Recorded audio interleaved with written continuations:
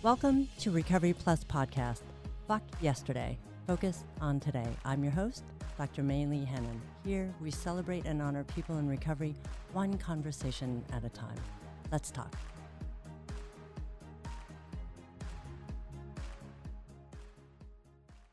Welcome back. This is episode 32. In 2022, it was reported that there were a little under 40,000 pubs and bars operating in the UK, and declining due to change in consumer behavior, a first in UK history. Despite dropping numbers, British society continues to be heavily alcoholic. For young males, especially, the pressure to socialize with drinking is not only expected, it's considered weak if they don't drink. My next guest made that decision to stop drinking despite the odds. Matt Morris, age 30, lives in London, UK, and has been alcohol-free since July 2021.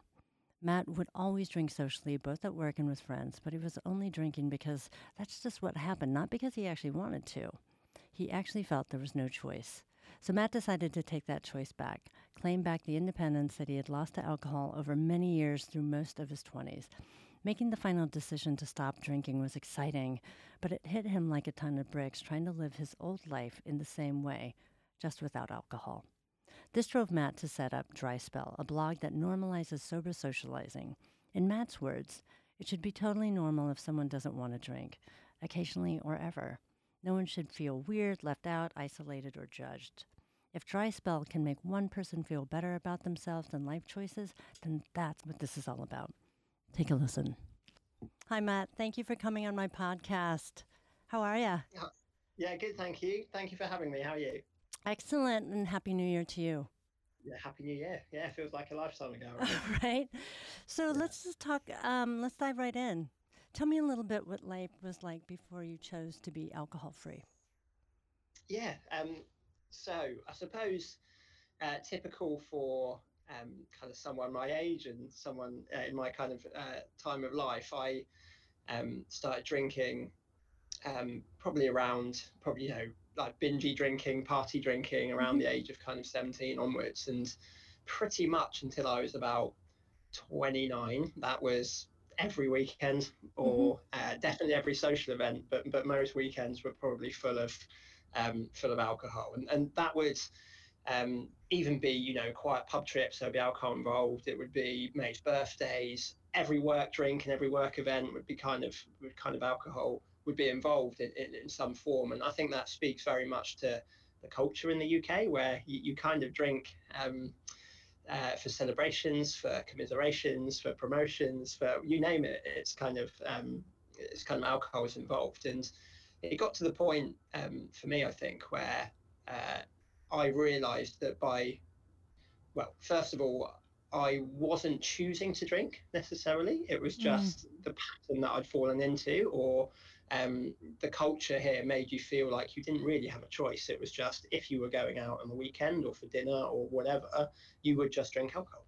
And got to the point where I felt like that was impacting me negatively, more so, and kind of outweighing the benefits that I would get from any of that social drinking. So be that physical health, be that mental health, be that performance at work, be that kind of clarity of mind, or quality of sleep, or you name it, really. I felt like that was having a negative impact. So it got to the point where the negatives were outweighing the positives so much for me that I decided to stop drinking completely. And I'd given it a couple of goes before, where I'd had maybe 2 or 3 months tactical breaks from drinking, and always kind of come back to it, assuming that either I'd be able to or want to drink less when you get into those drinking situations.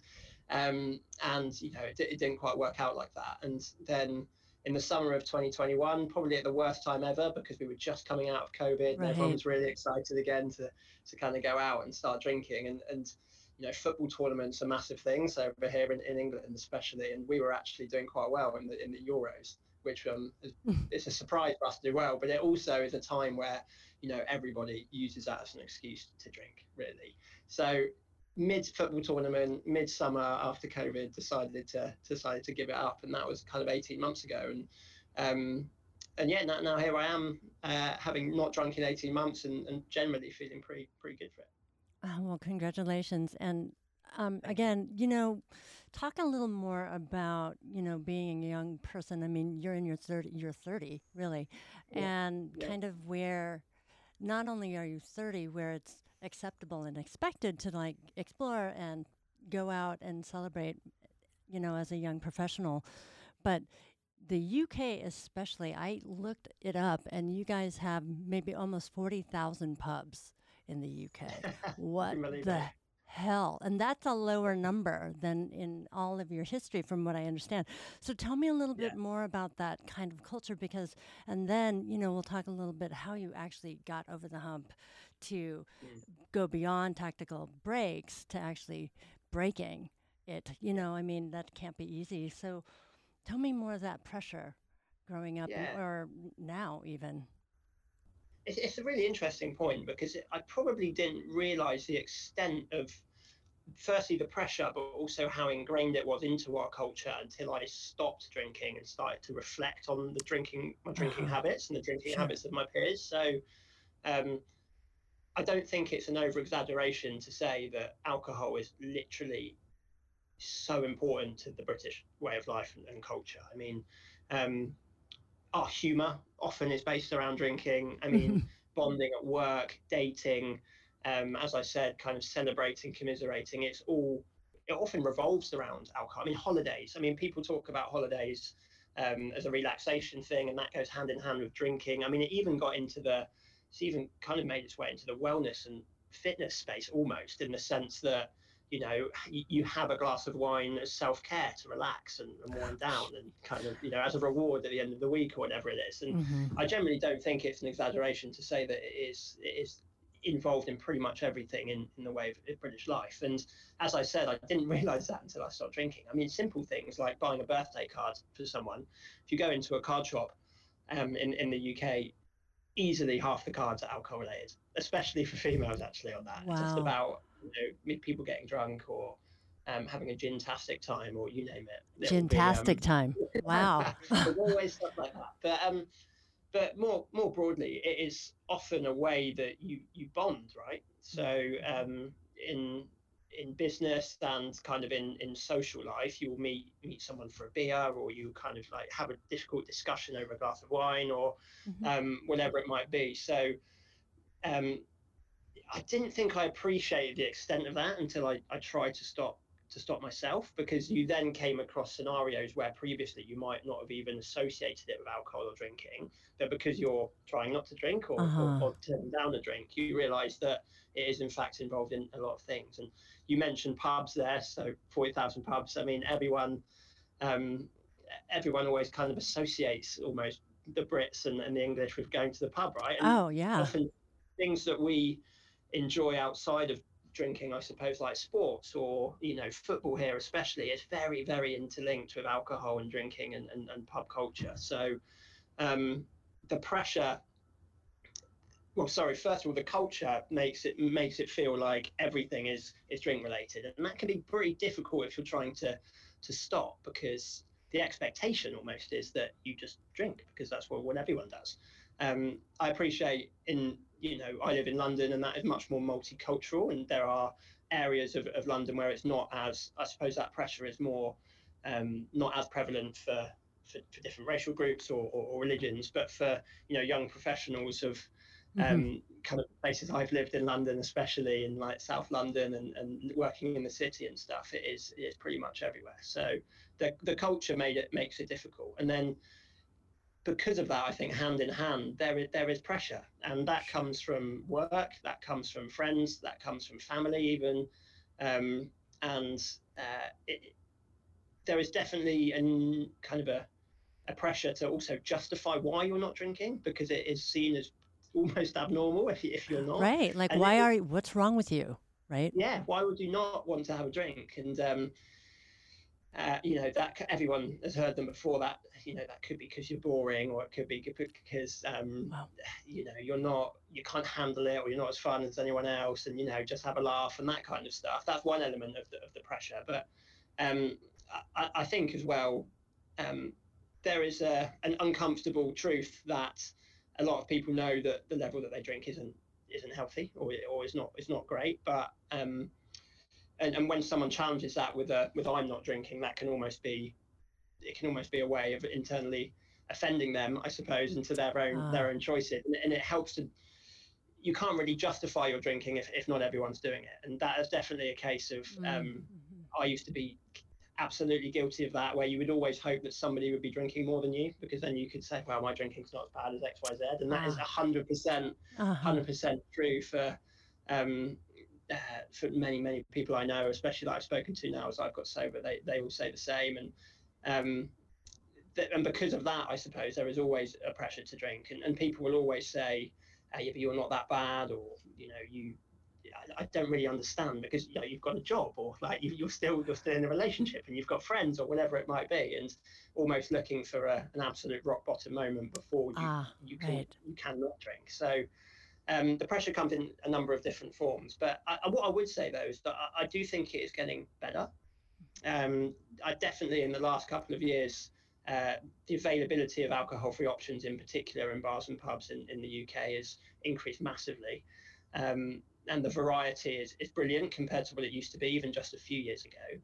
And I do think as well, the younger generations, so even younger than me, so like your Gen Z or Gen Z generations I think are definitely drinking less, and that there are stats out there to prove that. I mean, I think more than half of Gen Z or Gen Z, sorry, was saying that they were going to have a dry Christmas this year in the UK. So especially around traditionally festive times where alcohol would play a major part, I think there is a bit of a shift, and that is coming in the form of people acknowledging and recognizing their mental health as important, and the negative effects that alcohol can have on that. But also just generally a bit more health conscious, I think, the younger generation than previous generations, and that is leading to hopefully fewer young people drinking to the extent that my generation and older generations have done. I think that is a beautiful summary of kind of the arc of how things are changing in terms of mindset, which is impacting the culture, to the point where pubs are declining actually in number because of consumer behavior changes like you're talking about. So tell me a little bit about when you decided to, first of all, explain a little bit about your tactical breaks and then the complete break, because at that point in time, maybe people weren't as mindful. And mocktails maybe not as popular at that point. But you have friends that are drinking, and you've gone out, I mean, since you were in your teens, so this has been ingrained in you. So you did mention that you wanted to feel better, but where did that idea come from? Was anyone around you going, great, Matt, I'm going to join you? Or did you feel kind of alone? And then when you did stop, what was that like initially? No, that's all very good, all fair questions. So firstly, no one was jumping to my support saying, oh yes, let me do it with you. I'm so happy you're not drinking anymore. No, that was not a common theme. And part of the reasons why I think I was in and out of those tactical breaks, really. Not drinking at times, I felt pretty lonely, to be honest. Felt pretty frustrated with either the lack of acceptance, not on an individual level, because people are generally quite nice. Usually my friends are generally quite nice, and it wasn't that they wanted to make me feel bad, but it was the lack of acceptance on a societal level is where I found it really difficult. And it was almost like things are not set up for the non-drinker. So restaurants wouldn't cater to it. Bars, it's hit and miss if people really knew what an alcohol-free beer was, at the time, and when I was doing my tactical breaks. Sporting events, concerts don't really have that kind of option. And it wasn't very easy, because I didn't feel like it was you were definitely in the minority, or it felt like you were in the minority. Sure. It wasn't as advertised or as normal to be an alcohol-free person. So I gave my tactical breaks a go because I wanted to feel better from a physical and mental health point of view. I was often quite tired.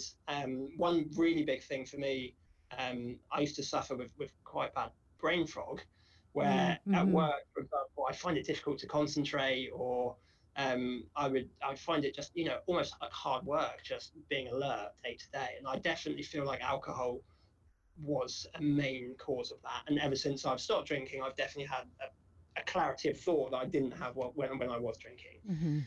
But those are some of the reasons why I tried it. But dipping back in and now, I think, as I kind of alluded to at the start, I did think maybe if I have a couple months off, when I go back to drinking, I'll just want to drink less.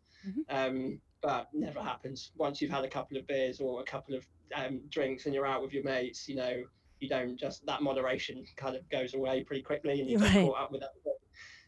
So that didn't really work, and I just kind of go back into my normal cycles of drinking. And then, yeah, I think it was one of those, I clearly wanted to stop drinking a lot longer before I did actually make the decision to stop drinking. So looking back, I wanted to stop drinking when I had those tactical breaks, but just couldn't make myself do it fully. And then it got to the point where, you know, there's never a good time to stop drinking, right? Oh, yeah. So you're always waiting for the perfect time, but someone's always got a birthday, someone's always getting married. There's always something where you can make an excuse saying you need to drink at an event. So there's never a good time. And I was actually out drunk at the time when I thought, you know what, like, enough's enough now. Like, nothing bad had happened. I was just like, I've been wanting to do this for a long time, and I just need to kind of make the plunge and do it. And I think having that final forever decision has actually made it easier for me, because it's not about thinking about, okay, is now the time that I go back to drinking, and how many drinks therefore do I have, and all of that. It's just a decision that's been made, and I just don't drink. So there's never a question when you go out to a bar with mates or a pub or a restaurant that, oh, I might have one. I just don't. And that for me personally has worked well, because there's no question then of that. It's just, I won't be drinking, so I'll have to have something else.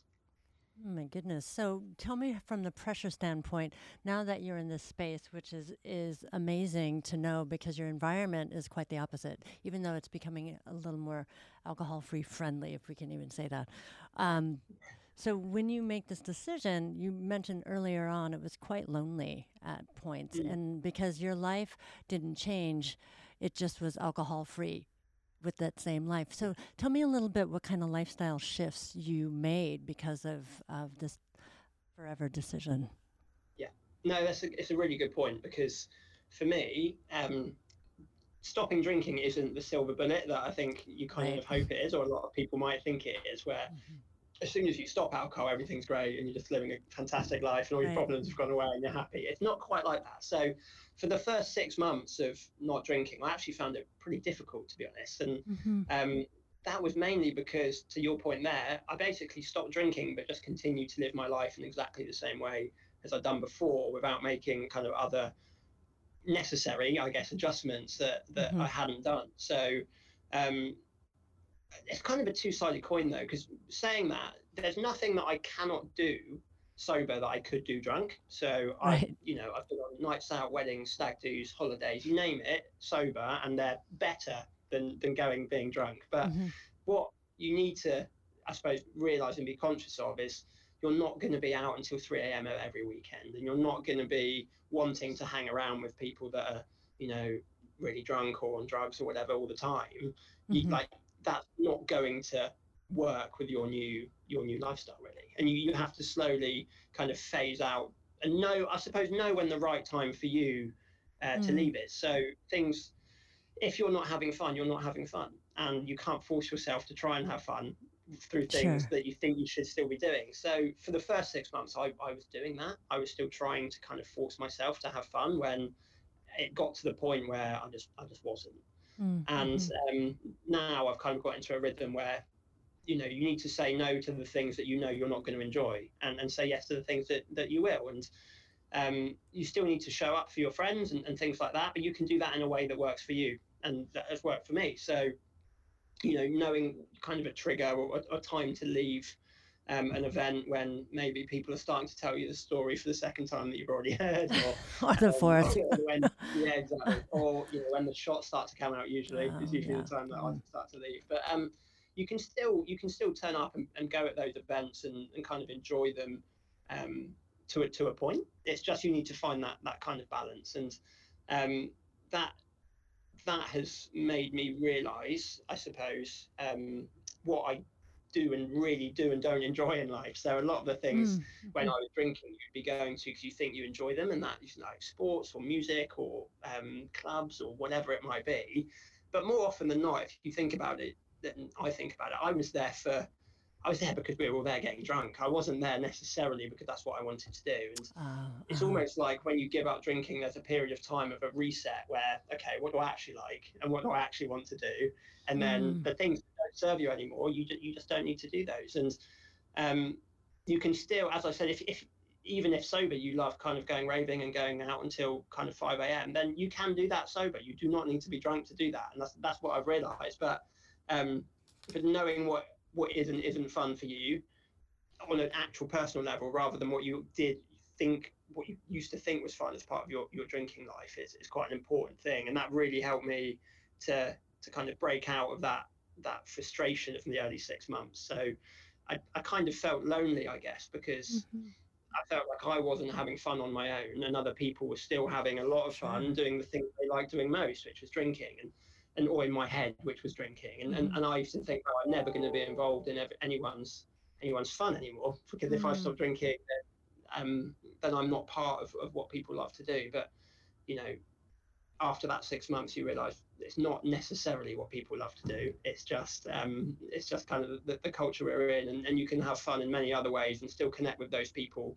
outside of a club at 3 a.m. It doesn't have to be the only time that you tell your friends that you love them. I think that's beautifully said, because you're right. There is a lot of loss when you shift a lifestyle. Because what I heard you say, it's really about setting boundaries, understanding what your balance is, and really figuring out. You said something about like resetting, meaning kind of having some intention on kind of what is actually healthy for you, what you really enjoy as a person outside of the culture and the beats and the booze and all that stuff, right? Yeah. And to really identify and reestablish what fun is. So with all of that, what is fun for you these days? What do you do that's fun?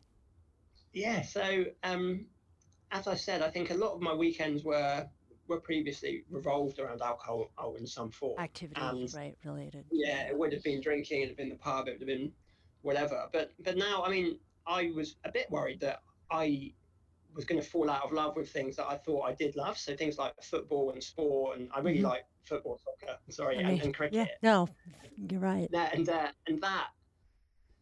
And looking back, a lot of that was revolved around alcohol. But you just have to do it in different ways, and I still love doing that. So I've managed to maintain kind of my love for the sports that I like and things, but you just do it in a different way. I'm not going out on an all-day drinking session with everyone now to watch it. I'm watching at my own time, or going or playing whenever I feel like I want to. Live music as well, I love, and I love traveling, and you can do all of those things kind of without alcohol. But to your point again about the reset there, you have to do it again for the first time, almost like you've never done it before, because when you do go traveling on weekends away, we're very lucky in Europe, you can get to some pretty amazing places within like 2 hours of London.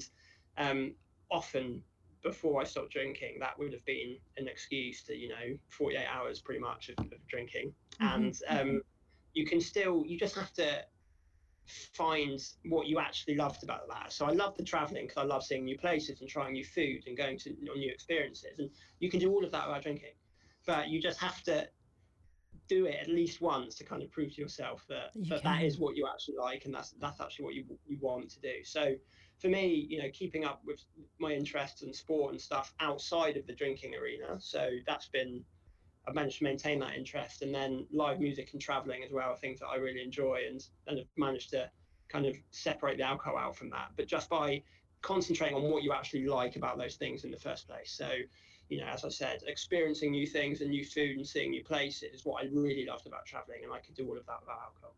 Excellent. And so choosing what your heart says that you enjoy, I wonder what kind of conversations you had to go through to talk to some of your current friends or friends you've known since maybe you were a teen. What kind of conversations shifted, and how did they go for you moving forward with that? Yeah. It's no secret, or it's commonly mentioned that men in particular don't like difficult conversations. Oh, like feelings? Right.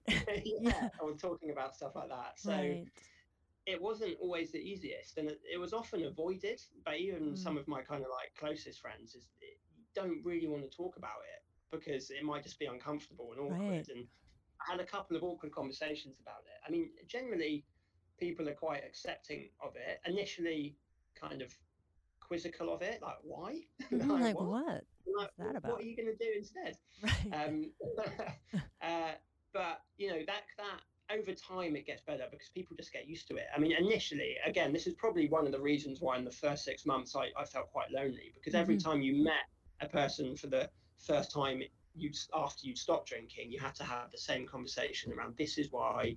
I felt like I had to justify it, and I felt like Hmm. the more and more people you spoke to that said why made you feel like you were more and more weird for not doing it. So Mm. the first 6 months, I think that definitely played into that, and there were some awkward and harder conversations. And funnily though, I found it with my close friends. Eventually, it became much easier, much quicker. So they knew me, since I was a kid often.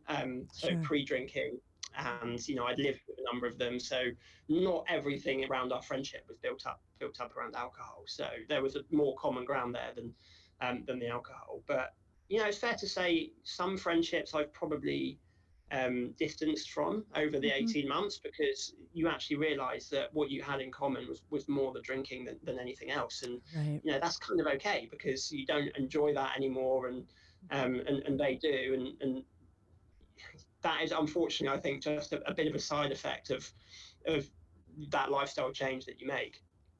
But I think for me, the more noticeable impact has been um, with people I don't know as well. So often those people is where drinking is a bit of a leveler in the UK. So what I mean by that is you bond over alcohol straight Ah, away. right. Like it's either for men, I kind of it feels like it's either sport or drinking or both. And if you can't talk about sport or drinking with them, then you're kind of struggling. Ah, Um, uh-huh. and so I found that harder because a lot of people will you want to go for a beer with you or or speak about drinking. I mean, people tend to speak about drinking a weird amount, Hmm. and I've noticed that's been a bit trickier because you're often they're often met with a bit of surprise when you say you don't drink and can be sometimes quite resistant. But more often than not, as I said, my close friends, it's not been an issue after the initial awkwardness, and that's Hmm. probably more me than anything else. And it depends what you're doing really. So if the event or what you're doing, the ultimate goal is to get drunk. So you're going to a pub all day, everyone's drinking, there's Hmm. nothing to do other than that. You are going to feel awkward and left out, and the conversations aren't going to be great for you. And if there's loads of drinking games, it's just not Yeah.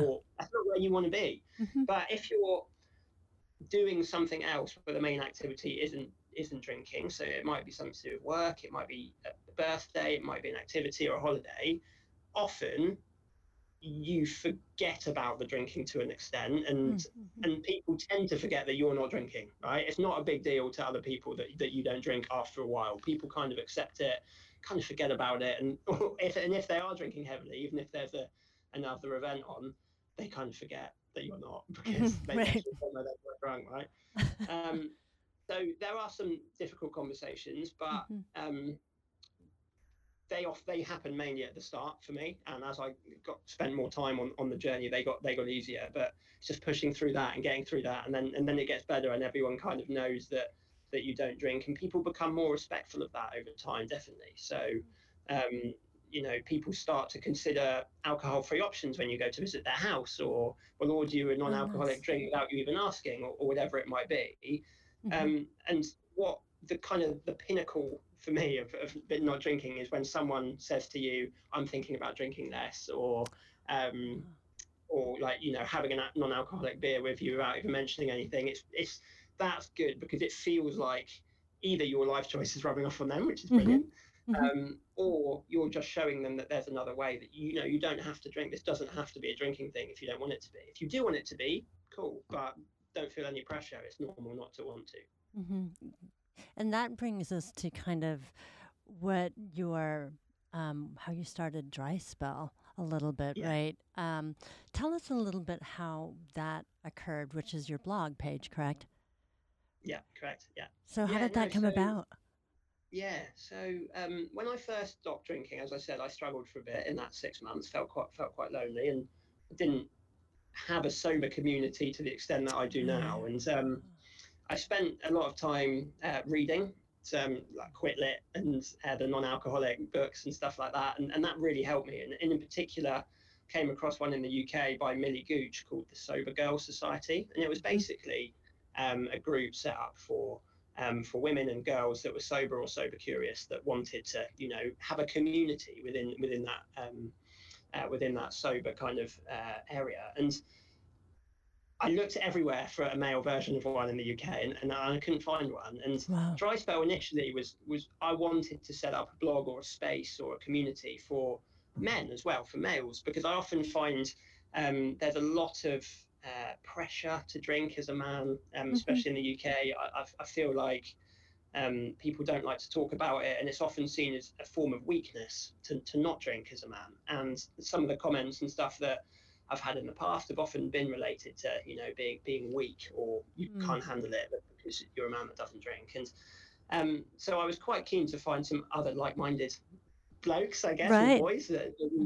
that we could talk about non-alcoholic beers with, or just go and watch the football and don't feel the pressure to drink, or whatever it might be. And originally it was meant to be a space for that, but I kind of changed it over time just into a blog that helped me deal with my own kind of feelings around not drinking. And I use it now just as a kind of a space to um, be it kind of funny or just experiences, right, Hmm. about how best that I've managed in the last 18 months, and hopefully, even if that helps one person with their decision to maybe drink less or not at all, then great. But that and the Instagram page is mainly just to help me vent my feelings Mm. in a social media platform. I mean, that, in just hearing that, my first thought was, wow, that's very brave. But but beyond brave, what has it been like for you to express yourself this way as a man, a young man in London, okay, a Mm. professional, that is kind of going upstream against the cultural norms because you are actually normalizing sobriety or alcohol Yeah. freeness. Yeah. And that's what I kind of always say this to my like friends and family and stuff. I think the ultimate goal of all of everything is I just want it to be a normal thing that someone doesn't drink, right? Right. So the fact that I felt so bad for ages because I didn't drink, and I felt like I was left out, and then you even have those internal thoughts that there might be something wrong with Wrong me with for you, not wanting right? to drink, almost like that shouldn't be the case. And the fact that our society is so heavily um, kind of centered around alcohol makes it feel like it is. And I suppose that's not going to change unless there are more voices out there talking about it being normal, and people kind of showing that you can still have fun, live a better life even than a drinking one, and you're not going to lose all your friends, and you're not going to be able to you're not going to have to give up all of your hobbies or whatever it might be. So just speaking about it and adding another voice to the already pretty vibrant sober community now out there on socials, so Mm-hmm. Instagram and other platforms, it's definitely growing and gaining traction. And everyone in the sober community is so supportive, really, and that has helped me, I suppose, put my feelings out there and not feel judged about them. So I was always worried about what my closest friends and family and people would say, Mm-hmm. and then people at work, especially as well. That's difficult, but the sober community, um, be that on the spectrum of right from sober curious, still drinking but interested to drink less, all the way to kind of properly kind of like recovering alcoholics or Mm-hmm. people with severe addiction, are all super supportive for kind of more sober voices, and kind of explaining the benefits of sobriety, but also kind of the downfalls of alcohol and how it kind of hangs over our society in the way it does. I think absolutely. I mean, there's more information now about addiction and more advocacy about sober curious, alcohol-free drinks, which is becoming an industry now, right? Which is amazing. Um, so tell us what's next for you and Dry Spell. Yeah, I'm just going to kind of carry Uh-huh. on using it to vent my feelings basically, Uh-huh.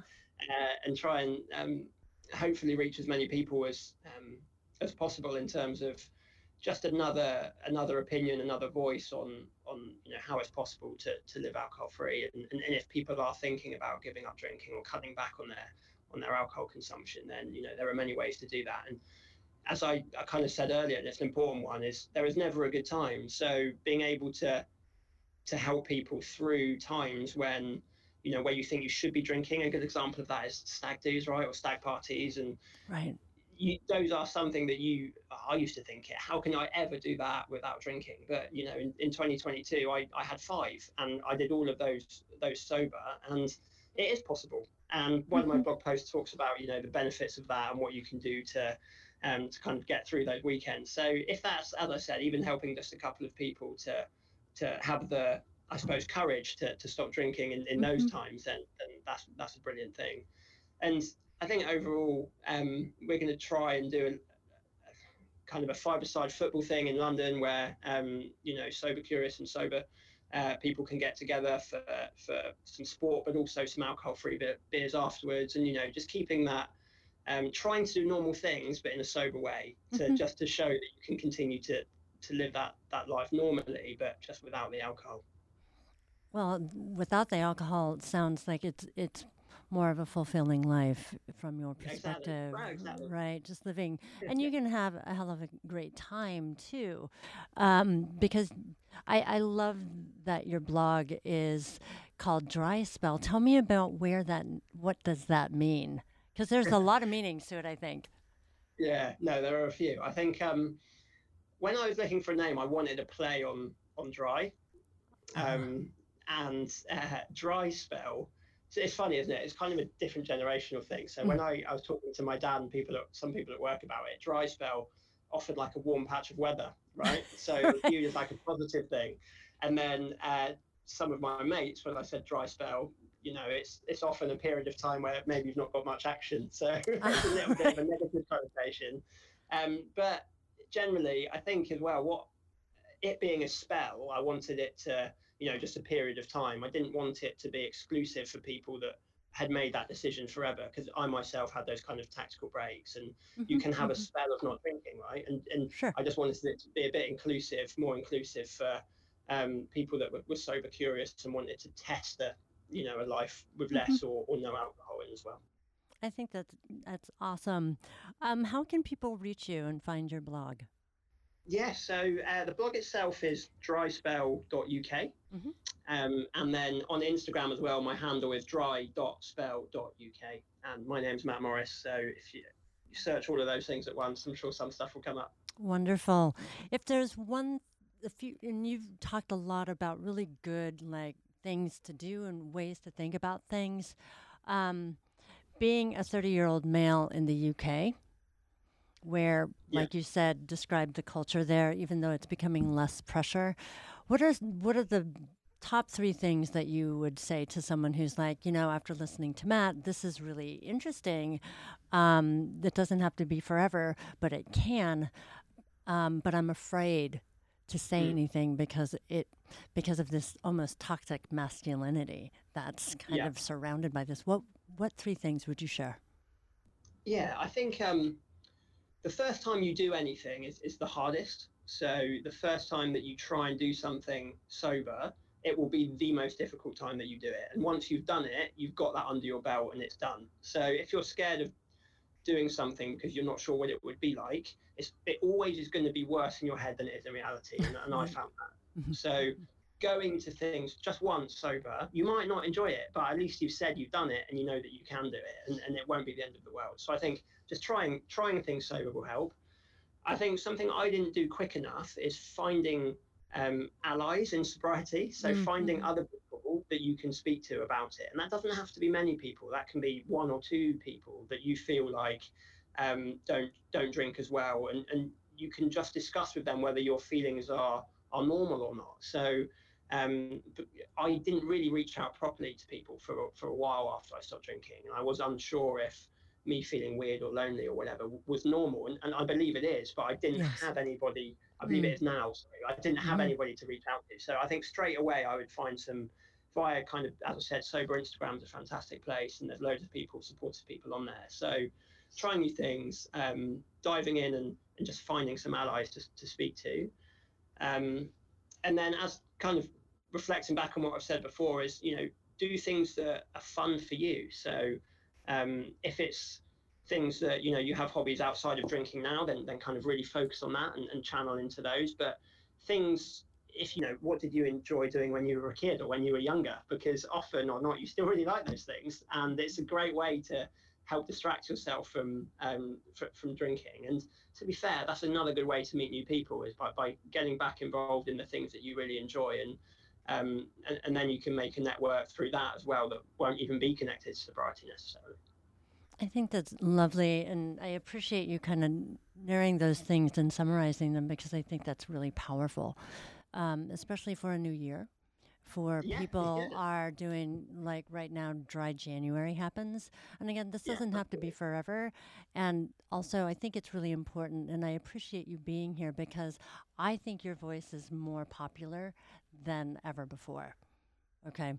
And for a young person, a young man who's in the drinking culture, going, we don't have to do that, and reclaiming your voice and your independence away from alcohol. It sounds really brave, but it sounds like, it's a lifestyle for you.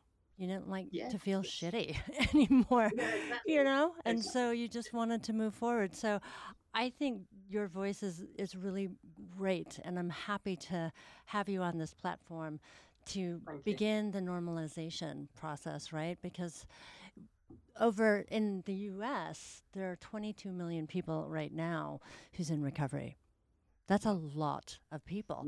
And to go international and talk to somebody like you in the UK, knowing there is an actual movement. You don't have to be by yourself in this. And finding community and staying connected is really powerful. And it helps you, and it sounds like it's helped you, made that decision forever. It doesn't have to be, though, like you said, but definitely people can go there and enjoy it and enjoy their life. So thank you. I really appreciate, Matt, that you came on and to talk to us about kind of Dry Spell UK. Thanks again. Cool. Thank you. Thanks again. Bye. Bye-bye now. Thank you for listening to Recovery Plus podcast, Fuck Yesterday, Focus on Today. I'm your host, Dr. Maylee Hennon, celebrating and honoring people in recovery one conversation at a time. This podcast is sponsored by Red Door Coaching and Consulting, and you can find my podcast on Amazon, Apple, and Spotify. Also, you can find me at my website at www.reddoorcc.com. You can email me at mhennon@reddoorcc.com if you're interested in transformational coaching. Thanks again for listening. Talk soon.